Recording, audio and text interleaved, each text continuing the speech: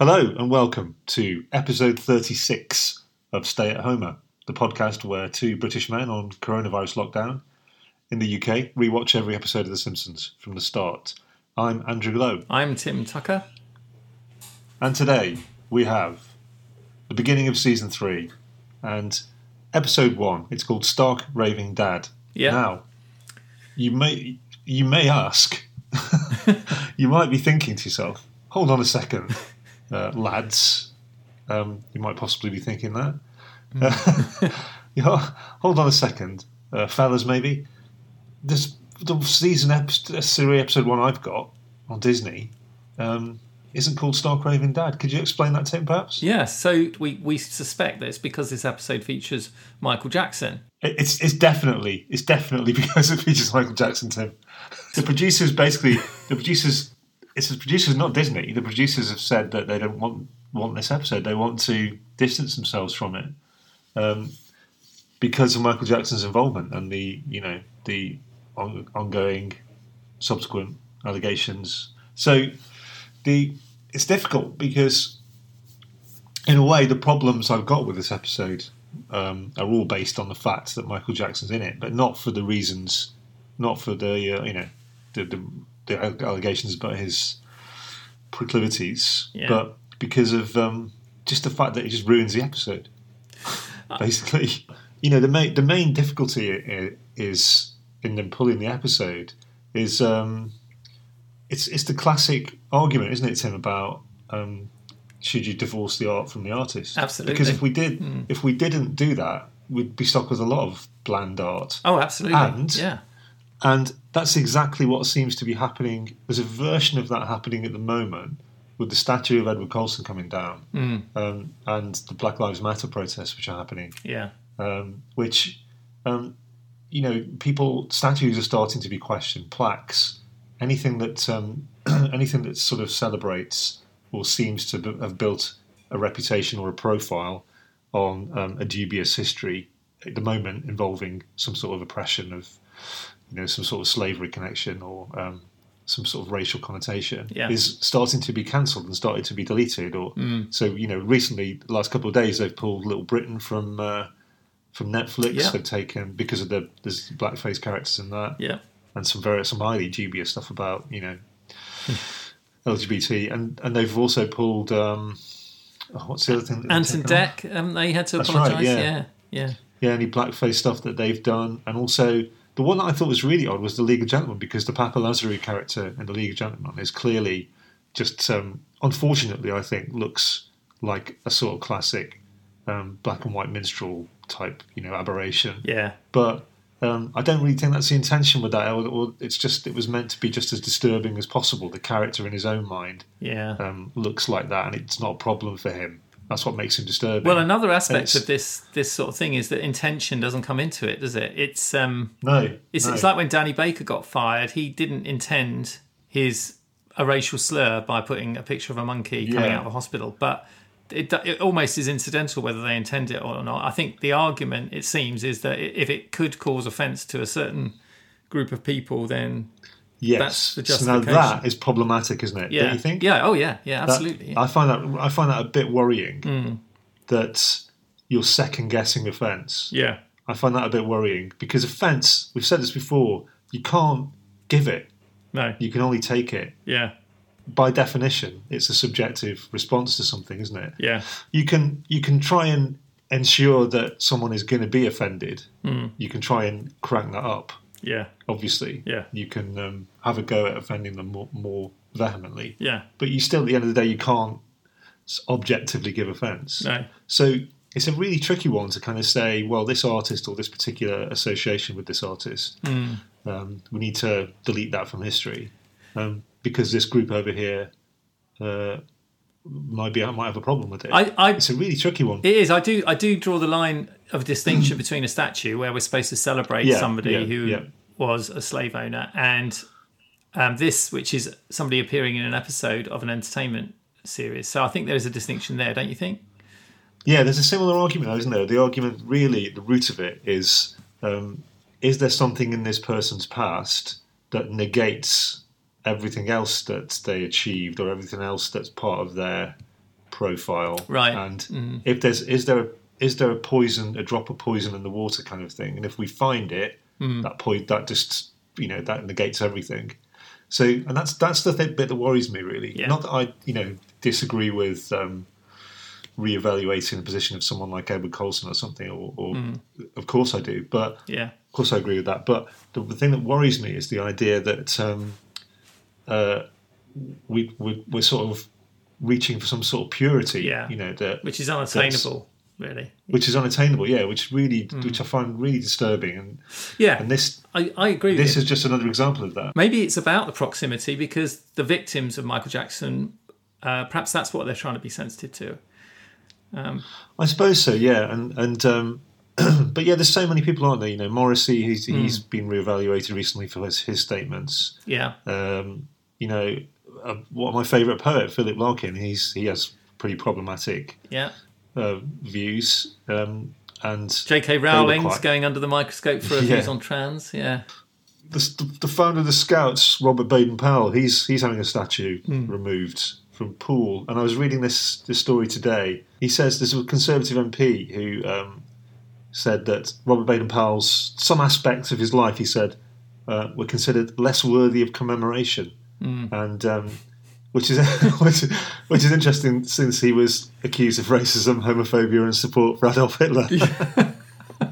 You just think you kind of go, right. Well, he's tipped over the line now, hasn't he? Yeah. He's ticked a few too many boxes for my liking. But there does seem to be a real groundswell at the moment, doesn't there? Yeah. Of this kind of deletion of it does deletion of cultural, social, historical elements based on something we've just recently found out or we've become recently sensitive to. Okay, let's finish this off with a question. Okay, would you agree that this should be not shown anymore, this episode? Definitely not. No, I feel really uncomfortable about who's making that decision for me. Yeah, that I'm not allowed to watch this episode. Mm-hmm. I find that that makes me really uncomfortable because that seems to be a slippery slope to me. Yeah. But the other problem with all this cancellation stuff, sorry, we will move on in a minute, is you get the fucking classic just idiot response, the knee-jerk response of people going, "Oh, you can't say anything these days." Yeah. Political correctness gone mad. Yeah, that's the... you're sort of playing into that hand. You're feeding it. Playing into that hand. Yeah. Because they've sort of got a point, when it comes to stuff like this. And you think, but that's just the extreme version of what's going on here, and you've just decided to take that knee-jerk reaction when it's more nuanced than that. Yeah. But they have got a point, and you're playing into their hands the moment you start to think, Roald Dahl. Roald Dahl was famously, anti-Semitic, wasn't he? And so what, do we know that's the end of Charlie and the Chocolate Factory or James and the Giant Peach? Yeah. Well, no, if I had young children now, I would read them James and the Giant Peach and Charlie and the Chocolate Factory, even though I know Roald Dahl was anti-Semitic. Yeah. I just think you have to separate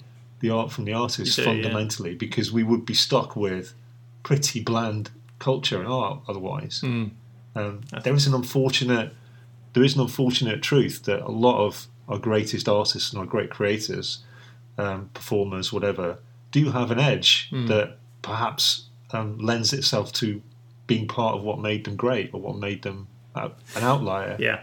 It's an awkward thing to talk about, but I think there is a truth in that. Definitely. So, Stark Raven Dad, Strictly, episode 1 of season 3. So it's the season opener, which is a big deal as well. It's written by Al Jean and Mike Rice, who are two veterans of The Simpsons. Starts with Lisa waking Bart up. She's about to turn 8, and she's reminding him of this so that he doesn't forget her birthday. Yeah. But then they get downstairs, and Marge asks Bart to look after Maggie while she goes off to do some housework, and he instead gets distracted by the Krusty hotline that's being advertised on the cereal packet. Great call to the Krusty hotline, don't you think? Yeah, the Krusty hotline just basically appears to be Krusty laughing, doesn't it? He for as long as he can sustain it. As long as possible. Yeah. And to take $2 for that first minute. Yeah. And then 50 cents for each additional minute. Just doing his kind of sort of maniacal, inappropriate laughter. Which runs out of steam, yeah. Which runs out of steam, but Bart's quite happy with it, isn't he? He looks delighted. He's just happy. He's loving it, listening to it chuckling away. Doesn't it have a little disclaimer at the beginning saying, is a parent aware that you're on this school? Oh, I love it. He says, if you haven't asked your parents' permission, naughty, naughty. Yeah. But Krusty forgives you, which is really sinister. He doesn't say go and get the permission, does he? Yeah, lovely, yeah. That's brilliant. But meanwhile, Maggie grabs the ceiling fan and is getting into all sorts of scrapes. So bad mark against Bart there for not looking after Maggie.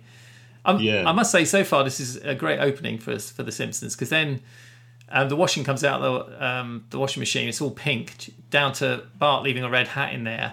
And so we're seeing. So they're connecting it all up nicely, aren't they? They're showing Bart as being pretty wayward, illicit call to this Krusty hotline. Ignoring Maggie when she's in danger, leaving his cap in. Yeah. And so it all connects. It all makes sense. It's all a good reason for Homer to have to wear this pink shirt. Yeah. Obviously, Homer's distressed about having to wear pink. Everything's pink that comes out of the washing machine. But Marge says nothing's going to happen. What difference is that going to make? Cut to Burns watching his employees arrive via some sort of sinister surveillance system. As ever, yeah. But that's the whole idea behind it, isn't it? The idea that just because one person is wearing a pink shirt. One of the positives of this episode for me is it's wrestling with mental health a little bit. It has a little go wrestle with mental health. In a slightly more progressive way than it's done before. We'll talk about that later, but this is quite interesting, that the idea that one person wearing a pink shirt immediately singles them out. But because it's Burns' world, it singles them out in quite an official, institutionalized way. They're pulled out of the crowd and interrogated. Well, he says to Smithers, "Who is that free-thinking anarchist?" Doesn't he? And homes in on Homer being the only one wearing a pink shirt. Simpson, classic, straight away. Classic Doesn't know who he is. Yeah. So he says he's one of your boobs from Sector 7G. He always has a slightly different way to answer that question. I love it. Yeah, and it obviously alarms Burns. This free-thinking anarchist is wearing pink, which is obviously a fairly minor transgression. But the security team grab him and take him back for a pretty intense interrogation with Marvin Monroe, our favourite psychologist. Slightly sarcastically, to give him a psychological profile to fill in. Yeah, and he gives him a take-home personality test. He calls it, and which is fine. It's a bit of a cameo. We don't get too much of him. No, he's fine. He's their go-to, as we've said before. Yeah, and so you see him trying to wrestle with this personality test, just sort of treating it like some sort of an examination, and tries to get Lisa to help with it. He really doesn't want to do it, does he? Yeah, it's not part of his world, is it, to do this kind of a challenge. I love that he tries. Lisa's caveat is, "I'll do it if you listen to my poem," which really depresses him, doesn't it? And after 2 verses, he says, "No deal," and walks off. It's kind of almost like a sort of beat poem. It's a performance poem, isn't it? About her sort of existential despair at the age of 8. A dread of death as animals have left her. Yeah. So we cut to him watching TV. Great show on TV. There's always a good show on TV in Good Simpsons episodes. Well, it's America's Funniest Home Videos. Isn't it? I think that was America's. I think they call it America's Stupidest Home Videos. Though we have a version of that in the UK as well. You've been framed. But they're all really violent, aren't they? They're all horrible. There's a man breaking his hip. You hear his agonised scream in the background. Well, there's no nuance for Homer. He just loves it. He just loves the schadenfreude of it. There's a dog on fire. Yeah. Yeah, awful. Yeah, and the baby with a nail gun or something. Yeah. They say cast your votes, and Homer goes, "Dog on fire, dog on fire." That's right. They're all chuckling away, but this is just filler, really, because Bart he asks Bart to fill in the form. And of course, Bart fills it in really badly from the point of view of Homer, because he ticks all the yes boxes essentially. So it all transpires that Homer gets sent to a mental institution. Yeah. What do we call those, Tim? Do you think what do we call them now? Because is it mental home? You can't say anything, can you, these days? No. It's is it mental home? I've no idea. What do they call it in the? Is it Nut House? I don't think it's Nut House. It's not Nut House anymore, is it? It's not. Funny Farm? Funny Farm sounds best, I think. Yeah, because it's quite positive. So let's just call it the Funny Farm. Yeah. That's the most respectful way of. describing an institution that treats severe mental illness. Absolutely, it's officially called the New Bedlam in Springfield. Oh yeah. Is it something like the home for the emotionally confused or something like that? Something like that, yeah. Yeah. So he gets thrown in there. Tell me if you disagree. This is where it starts to go wrong as an episode. Because up to here, it's a pretty good first act, don't you think? Yeah. From a Simpsons episode point of view. Loads of good gags, loads of good character stuff. But in New Bedlam, he meets, Michael Jackson. Apparently, Michael Jackson turns out to be a big white guy, bald white guy. Called Leon Kompowski or something. Yeah, we find out at the end. So you get the idea that he's some sort of schizophrenic who thinks he's Michael Jackson or something. Yeah. And so, you're right. I think this is where it goes wrong because I also felt a bit tricked here where you just think this is working out really well. But the fact that he's instantly carted off to a psychiatric hospital I'll tell you what I had a problem with is it's starting to make me. It feels like it's a Treehouse of Horror episode. Yeah. Where there's just that slight sense where they step aside of the Simpsons lore, LORE. You know, they step aside of the canon and cut loose, a bit more fantastical, and you sort of go with it for that episode.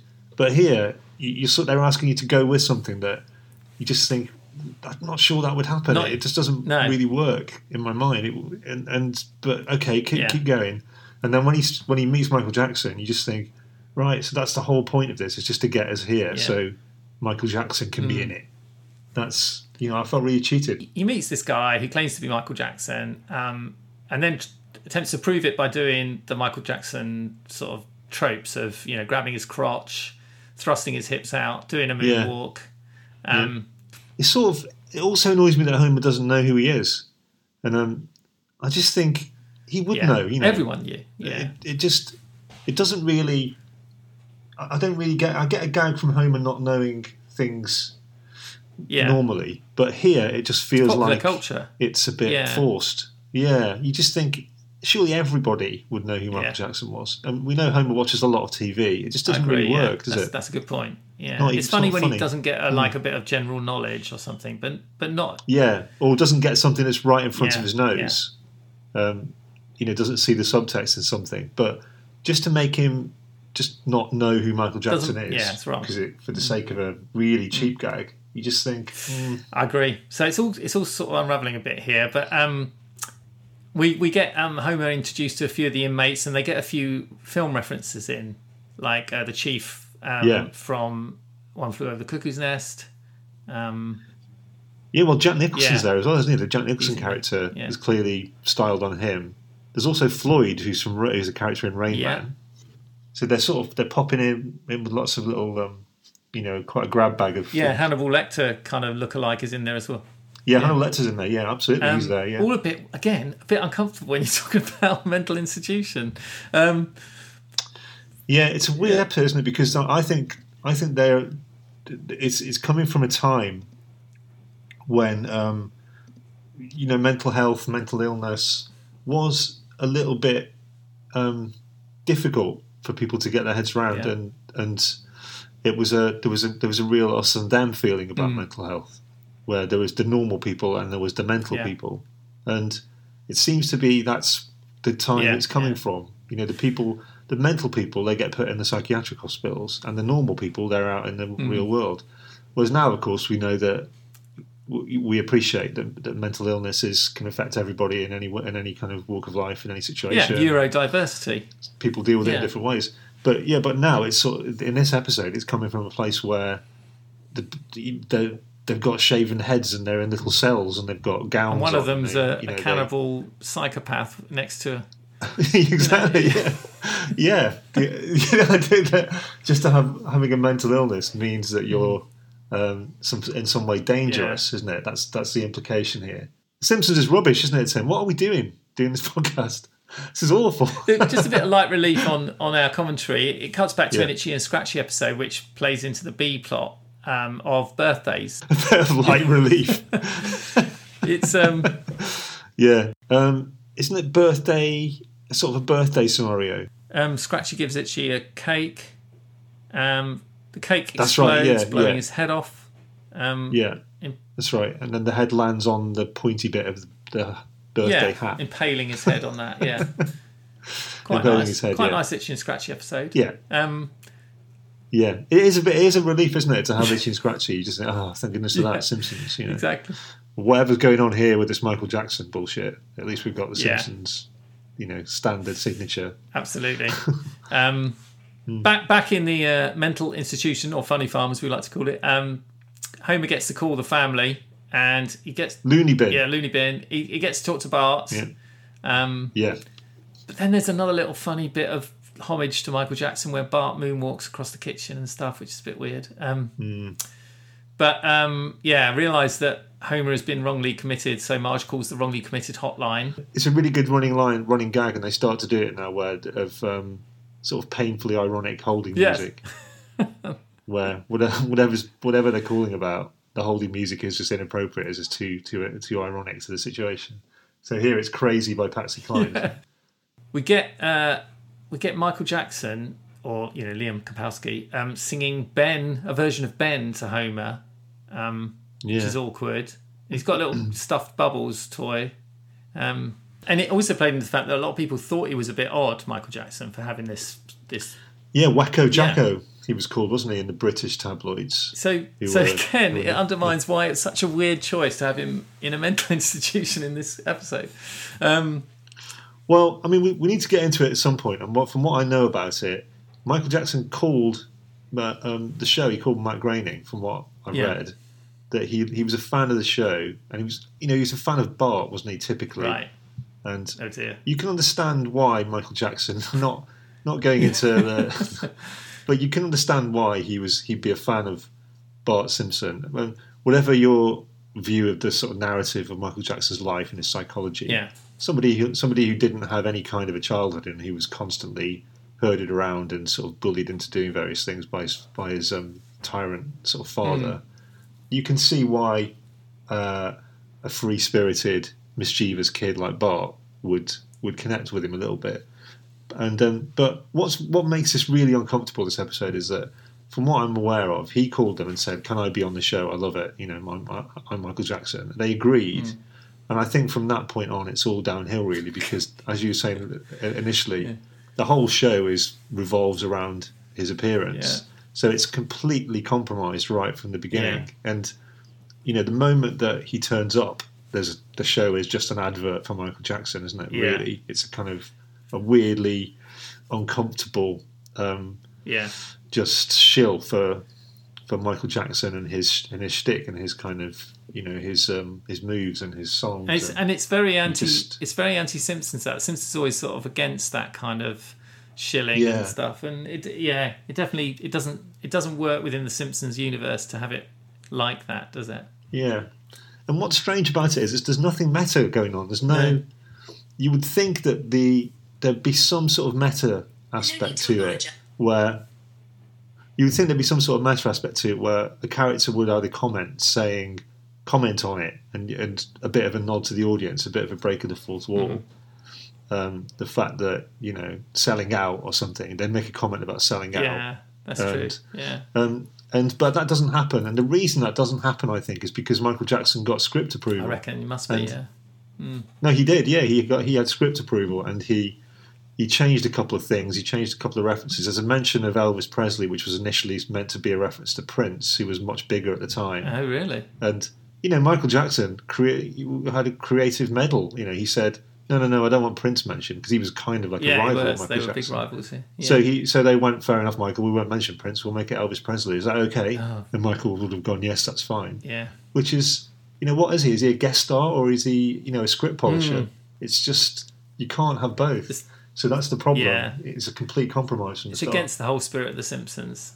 Absolutely, yeah. And I felt they must have felt like it's worth it to have Michael Jackson on the show. And the big irony that they now want to delete it from history is it's full of. It's an interesting episode. I know we're talking a lot of depth here, but it is an interesting episode for all these reasons. Yeah. Yeah. What we should do, Tim, is finish this recording and then never put this one out. Yeah. Well, as a protest. We can seed it on various sort of dark websites. Yeah. But yeah, okay. So where have we got to? Yeah, he's got his weird stuffed chimp. they go into a group session where Homer sort of totally misunderstands the nature of agoraphobia, as one of the other sufferers describes how he couldn't go out. See, I quite like this though. Yeah, no, I like this because I think that they are reaching for some sort of a comment on mental health, where ultimately, this is the layman's attitude towards mental health at the time. Perhaps. Yeah, definitely. Yeah. Somebody saying, "I have agoraphobia, a fear of going about open areas. I can't go outside," and he was going, "Why not? Was it raining?" Or, I can't leave the house. Was the door locked? What's the problem? It's very close to, I'm really sad, I'm depressed. Well, just cheer up. It's good. It's good commentary. Yeah, it's good. It's good Homer as well, isn't it? It's good Homer humour. Yeah, it's that, and I think it's quite a pointed little comment on that mental health. You realise how far we have actually come for mental health understanding. That I think that will be getting a relatively straight laugh from most audiences at the time. Yeah. But now we see it as much more nuanced than that, and with the joke's totally on Homer. Yeah. Meanwhile, Marge manages to get him out with a not insane certificate, which he brandishes quite a bit from then on, doesn't he? As his little proud of his little not insane certificate. Michael Jackson's out as well because apparently he was never in there because he was insane. It was voluntary, so he comes out too. But again, that's a good comment, isn't it, on the whole idea of being cured from mental illness, from a mental illness. Yeah. This idea that you can, you're fine, you're free to go. You are now unbroken, which, as we know now, perhaps not at the time, but it's just not the case, is it? It's an ongoing work in progress of coping strategies and all kinds of things for people who do suffer, who are at the mild to extreme end of any kind of mental illness. It's a constant battle, isn't it? Absolutely. It's not something you go, yep, I've won, that's the end of that. I've taken the pill, there's my headache gone. Here's my certificate, Yeah. So it's a good little comment on that. Definitely. Perhaps a little bit ahead of its time, almost. Yeah, there's definitely... It's such a confusing episode because there's definitely good bits. I'm just trying to find positive things to say there about are some positives, definitely. Yeah, there's some great moments. So Homer calls back to Bart saying that he's bringing Michael Jackson back, but makes him swear not to tell anyone. Of course, Bart immediately calls Milhouse. Says, Milhouse, can you keep a secret? And Milhouse says no. He tells him anyway. Yeah. And then, so it ends up that the whole town knows and hundreds turn up to greet Michael Jackson. Quimby's there doing his speech. Of course, yeah. Says he's going to change the name of the Dalai Lama Expressway to the Michael Jackson Expressway. And it's all building up to, the end of Act 2, if you like, where they arrive, Homer gets out, introduces Michael Jackson, and, of course, huge disappointment. Yeah. That's not Michael Jackson. Yeah, I mean, in a way, what they've done is that they've almost fallen into the trap here of making it so the Simpsons characters and the whole town is completely enamoured and blinded by the idea of Michael Jackson being in Springfield, which is almost like an ironic, probably unintentional comment on what's happened to the show as well. Absolutely. Yeah, good point. Everyone leaves because they're not interested in somebody who's sort of not Michael Jackson. Meanwhile, Lisa, in an attempt to sort of weave in this subplot or B plot, if you like, is upset because everyone's left her on her birthday to go and see the fake Michael Jackson. And then we get a sort of sequence of Michael Jackson living with the Simpsons. Bart does say, "You look like a big fat mental patient," is one of his lines. Which is very Bart. Yes. But here it comes to the two plots weaving together because... well, Bart is saying that he's suggesting that he write him a song because he didn't have much money when he was growing up, which is just like awful that they've given Michael Jackson the opportunity to sort of... to get the smallest violins playing about his background, his poor background or something. Yeah. You just think it's now definitely turning into a bit of a hagiographical sort of showcase for Michael Jackson. So it's a strange episode. But really now they're trying to kind of get back to that first scene of Lisa's talking about her birthday and what Bart's going to get her. And Michael Jackson says, "Well, I didn't have any money, so I would write a song." and I'll help you write a song. And that's where we are now. That's the kind of lead into the end of the episode. I've got another little niggle here. They wheel a piano into Lisa's bedroom. Has there ever been a piano in the Simpsons house before this? No, I mean, this is the problem. The other main problem with it is that the way that it over sentimentalizes Lisa and Bart's relationship. I think for the cause of the Michael Jackson bullshit. Yeah.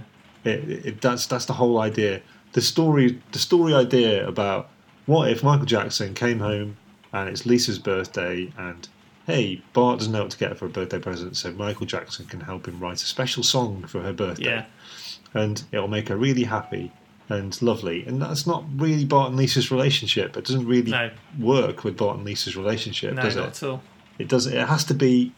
It's a little edgier than that, and there has to be a few more layers to it. Yeah, it just doesn't sit right. We get a sort of painful sort of sequence of Bart on bongos with Michael Jackson playing piano, singing "Happy Birthday, Lisa." You get the feeling that they're just happy that there's a Michael Jackson song in it.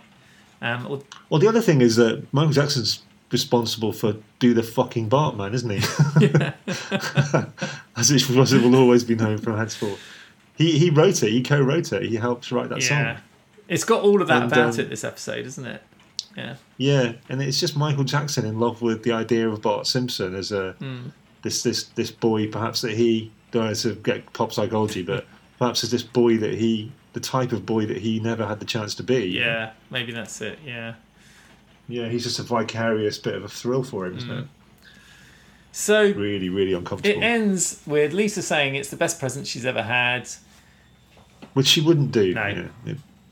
That's again. It just wouldn't. It wouldn't be that on the nose. It wouldn't be that clean. No, they'd definitely subvert that. But there's no subversion. The only subversion is that the Michael Jackson character now reveals that he's not actually Michael Jackson. He's a bricklayer. Sorry, he's a bricklayer from New Jersey called Leon Kapowski, and that he's switching voices at will, and then off he trots into the sunset.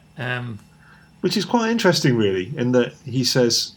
I realised when I started talking like this in a sort of slight, a sweet sort of voice, then he got me attention, or people started to like me more. And right. You can sort of understand how it could, his mental health, someone's mental health might spiral off from that starting position. It sort of works, but it's just like 5 seconds in this stupid sort of showcase for Michael Jackson. Very weird. Also, just a note on that song. So when I was watching it, I was thinking, that's cool. They got Michael Jackson to write a new song for Lisa. It's rubbish, though, isn't it? Apparently, it wasn't written by him or sung by him. Apparently, the singing in this episode was sung by a sound-alike. Well, contractual, yeah. He couldn't do it because his voice, is literally owned by... Right. I don't know who it was, RCA, whoever it was. So he couldn't do it because it couldn't reproduce anything with his voice. But singing. My problem with this is the episode makes you think you're in for a real treat because you're hearing a Michael Jackson original or something, and that isn't the case. I don't know that exactly. Yeah. So that's another problem with it. Yeah, it's lying to you. Really, it feels like it. Yeah, I felt so weird at the end of this episode. It's for so many reasons. Well, it's not lying. It's sort of misleading, isn't it? It's sort of happy to not make that clear. It knows that if it's sort of let them think that's actually Michael Jackson, that's a good thing. Word of mouth. Yeah, they're not making anything clear. They're sort of deceiving you a little bit, and it's just again another reason to hate it. But I'm going to have a real problem scoring this episode, but I haven't even decided yet what I'm going to score it. He was contractually obliged. He couldn't sing. He's obviously in his contract. They've wisely said. Yeah. Your singing voice cannot appear in any recorded form. Yeah. You can speak, which is why it's his actual speaking voice. But the moment he starts singing, they could have made a gag out of that, couldn't they? They could have done something about that. Why even have it? Why even have the song if it wasn't him singing? I just don't get that. Anyway. Yeah. Yeah. It's just a real mess, isn't it? Of compromise. Not even without taking into consideration Michael Jackson's reputation and his, all the allegations and stuff. It's still a mess. Yeah, exactly. I mean, I wonder. So you can see why they pulled it, can't you? I was going to say, I wonder if that's why they pulled it, really, rather than the controversy. Yeah. Because if you were part of the creative construction of this episode, all these years later, you can see why you would think, no, fuck that, let's get rid of it. I wish it never happened. Yeah, I'm embarrassed. Yeah. So, a few passing thoughts, and then we'll go on the score, shall we? So, and the song is terrible, Tim. I haven't finished. The song is awful. It's just rubbish. Happy Birthday, Lisa. It's not even a sort of pastiche of a Michael Jackson type song. It's just this sort of, on the nose specific. Yeah. It's rubbish. It's awful, yeah. What I really want is for Lisa to go, well, that's awful. I don't like it. Yeah, exactly. At least you could have written a decent song. When Ricky Gervais did a guest spot, he did quite a funny song. Right. And that worked quite well. Yeah. Yeah, that's because he understood the show, I suppose. He had an understanding of the show. And he sort of got the DNA of the show. But this, again, is just, as you say, it's even that is a compromise within a compromise. It's not really Michael Jackson singing or writing the song.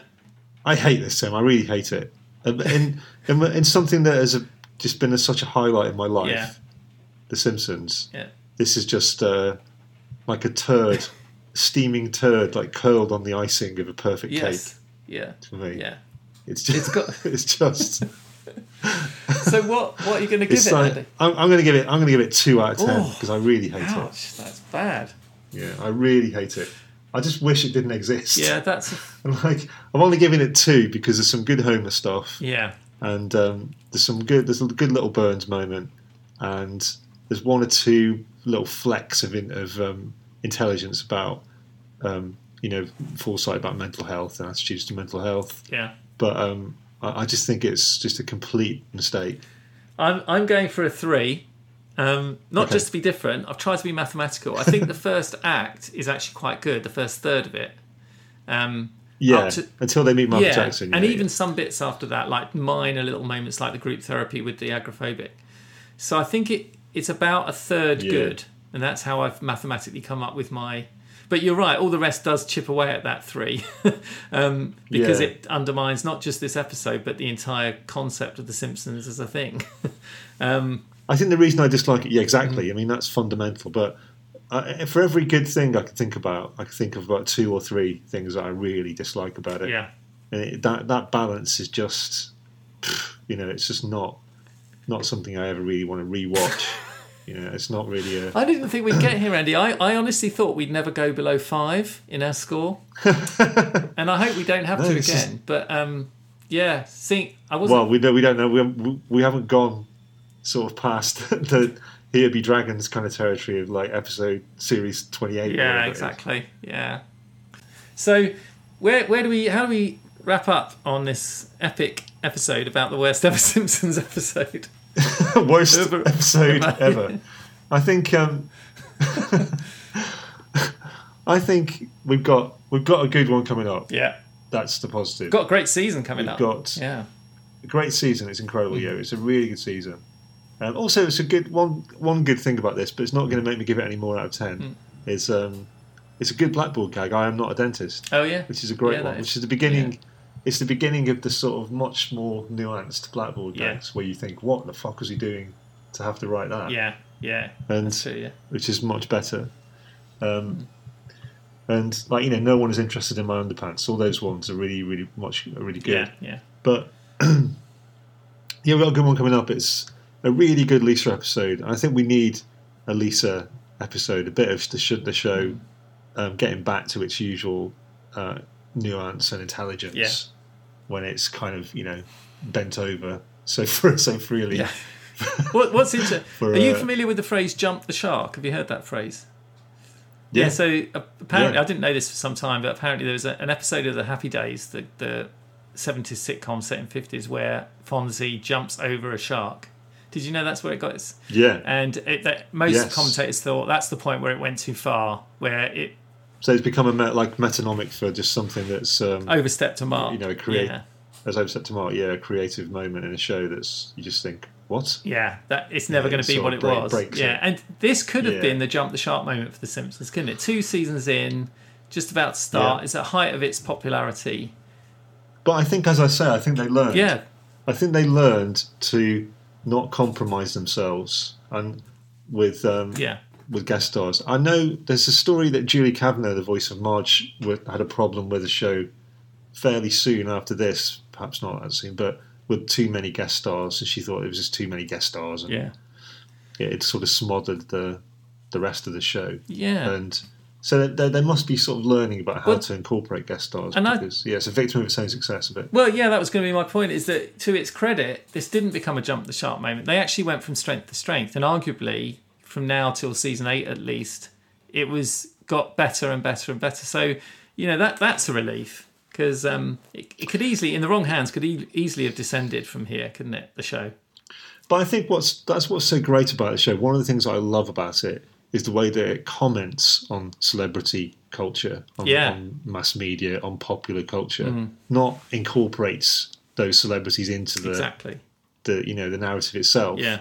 So Krusty the Clown as a character is genius, because he's an aging Jewish guy who is forced to put on this kind of ridiculous persona, and has a sort of, actually is kind of more like a Roger Melly type figure, just trying to sort of get as out for himself and trying to sort of see what he can his own little schemes and stuff, and he's quite sleazy, and it's just much more interesting, much more nuanced. Absolutely. And that's a really good comment on celebrity image and all kinds of stuff like that. Is it in this season where we get his special, the Krusty special, comeback special? Is that in season 3? Yes, it is. Yeah, fantastic. Yeah, wonderful.